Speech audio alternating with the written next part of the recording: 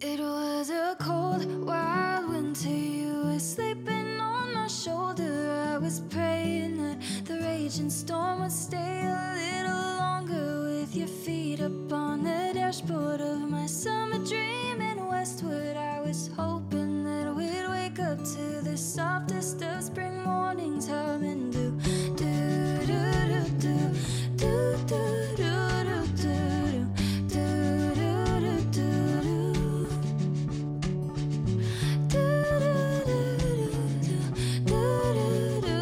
The sun was coming up too soon. You and me, we got places to be. All you need isn't far away as it seems. The color of you coloring all my dreams, and the soles of your feet will carry you to where you're supposed to be. These days, everyone's schooling at home, but it's not quite the same as homeschooling. And while some families are stressed out by this transition to schooling at home, homeschooling is keeping our family and farm together right now. That's what I'll be talking about this week, along with a quick farmer Q&A about pricing strategies to accommodate social distancing measures. You're listening to episode 16, Essential Kids, on the Hearth of Sapbush Hollow. But how will they learn calculus? I heard that question repeatedly when we started on our homeschooling journey. It was a pre-corona world where mastery of math and sciences, expansive extracurricular involvement, and stellar test scores were the necessary recipe for the necessary acceptance at that necessary university, which was supposed to unveil the necessary career for the necessary middle-class life. I was more interested in making sure my kids learned how to cook breakfast. To the college-educated, career-track professional, my family's vocation could seem quaint. For a few years, we enjoyed a spike in popularity because small farmers appeared hip, trendy, and photogenic. But in the eyes of mainstream America, we were essentially on the verge of obsolescence. Our Sapbush Hollow family made our way in this world like most of the farmers before World War II. We grew food for ourselves and our community, we relied on family labor, and we reduced our need for big incomes with basic domestic self-reliance skills: cleaning, mending, homegrown entertainment, home cooking, etc. When Bob's and my advanced degrees failed to unveil a life with more promise and opportunity than a life on the land with my family, we went back to my roots. Hence, calculus was a far lower educational goal than teaching our kids to scramble eggs. I'm reflecting on this journey as my teenage daughters pile into bed with me before going off to sleep. We've climbed the stairs after our nightly indulgence of watching an episode of one of our favorite shows. Tonight, in light of the news about the Wendy's chains running out of meat, Bob and I also showed all three kids old Where's the Beef commercials. Hey, where's the beef? They've never eaten at a Wendy's or any fast food restaurant, so the significance of this appears lost on them. They're more interested in telling me about our day's work on the farm.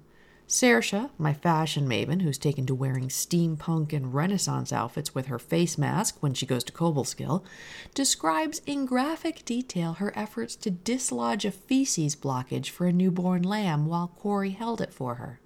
Ula expresses the sorrow we all feel over rounding up the first batch of chickens for processing. Saoirse asks me to talk her through the process of pulling a lamb. Ula wants to troubleshoot the steps to take when the head comes out before the feet.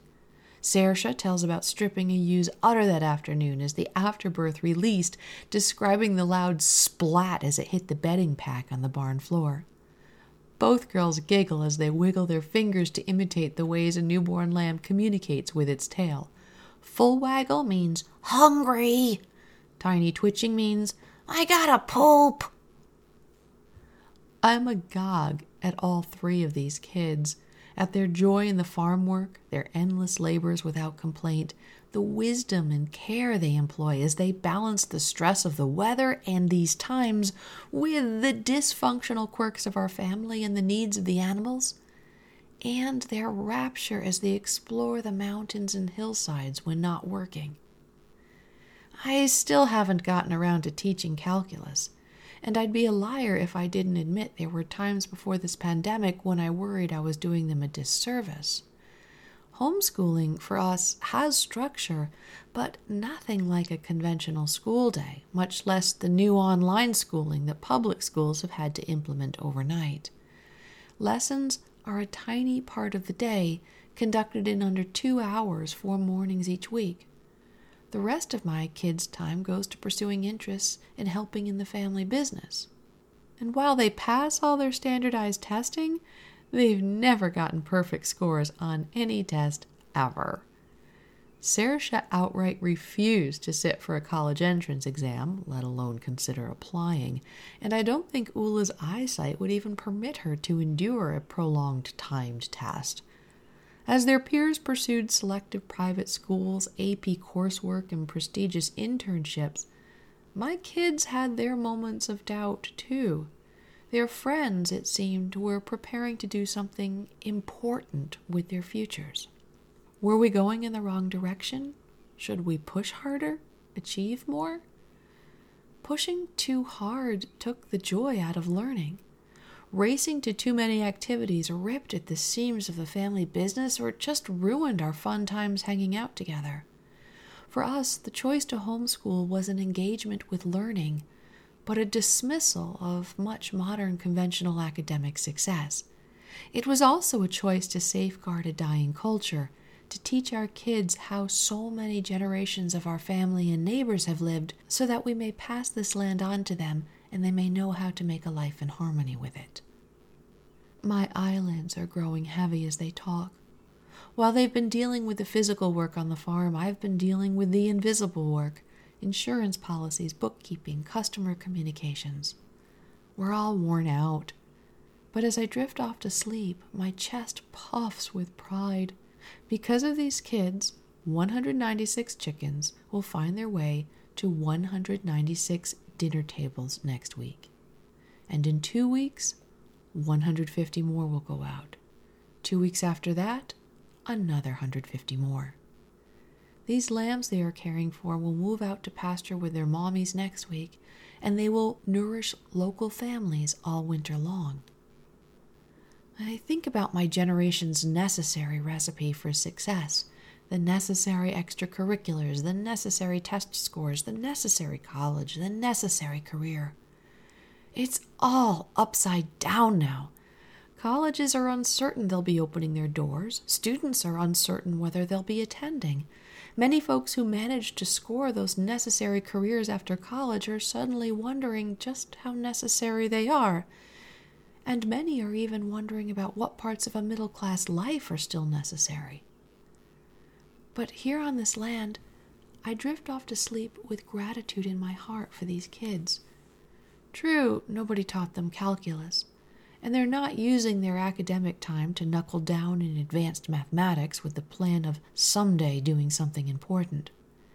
As the days grow long and the season makes its demands, they're learning on their feet, making choices every day to do something important right now. And our community is benefiting with the food security they provide. Maybe they'll eventually go to college. Maybe they won't. But no matter what happens, after life returns to normal, these kids will know that during one of the hardest periods in the recent history of this world, they're essential. Corey, Saoirse, and Ula, I love you all. Thank you for what you're doing.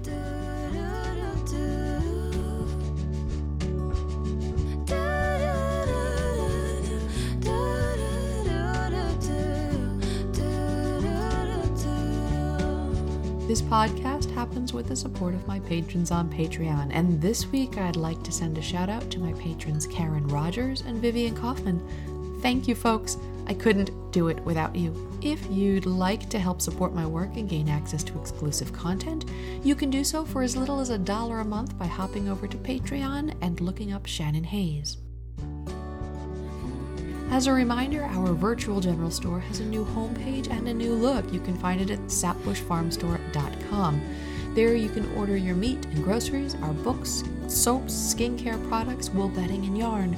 We are always happy to ship non-perishables, but now we are also shipping meats. We're still committed to keeping it local and regional, which means if we can get a package to you overnight using UPS ground services, then you are now within reach for us. That does include all of UPS Zone 2, which includes the New York metropolitan area. So hop on over to sapbushfarmstore.com and check out our meat packages as well as everything else we've got.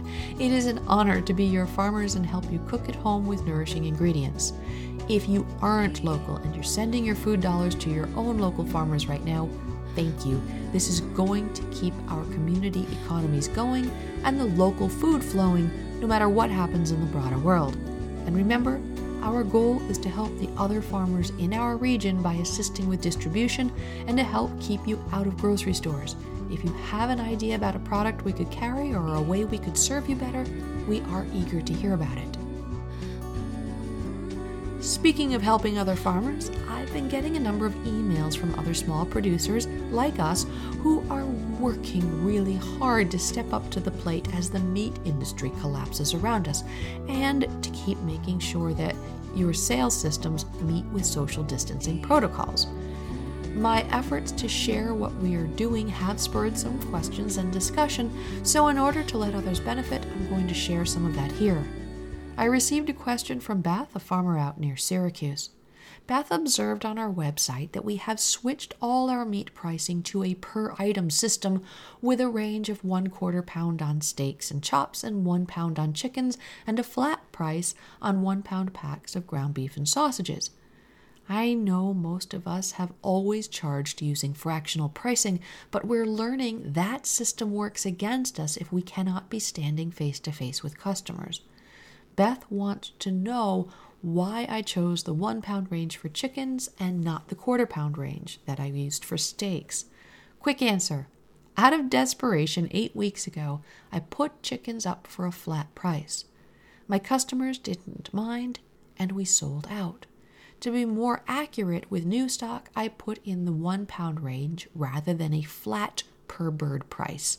1 pound is a bigger range than the 1/4 pound pricing for the steaks and chops, but I felt the sheer number of variations on the drop-down menu would be overwhelming for customers.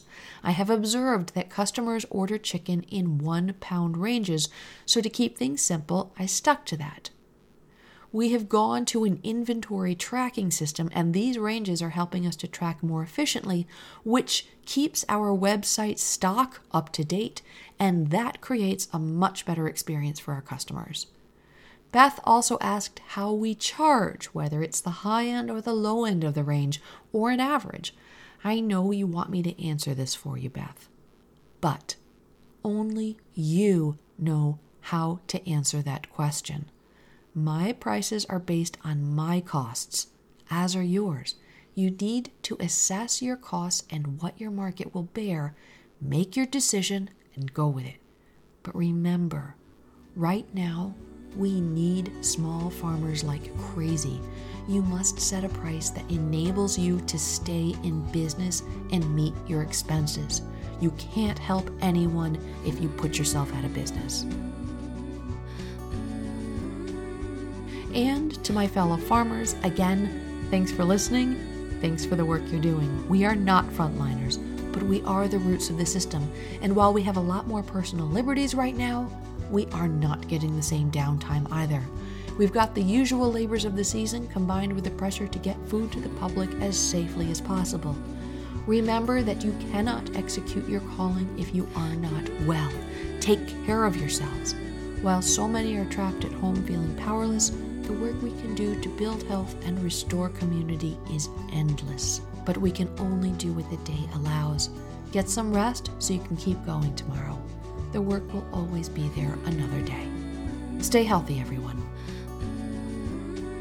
This was produced and edited by the sexiest man alive, my husband Bob Hooper, and the great music we're listening to comes to us from memory. Thanks for listening and have a great week.